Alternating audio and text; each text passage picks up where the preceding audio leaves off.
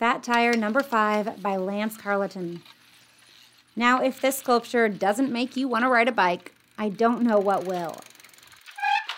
Built by Lance Carleton, this bicycle creation is titled Fat Tire number 5. It sits in front of 1206 Broadway and is one of 5 other bikes in this sculpture series. Lance says he gets inspiration simply by looking at a pile of scrap metal to see what it could become.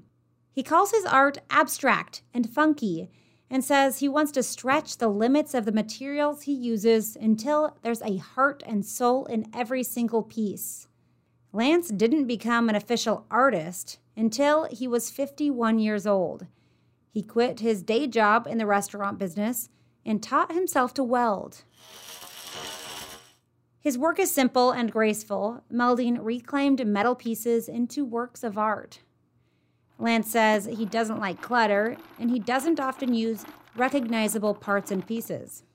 Lance's pieces tend to be large, often reaching far above his head, but he says he just doesn't have much control over that.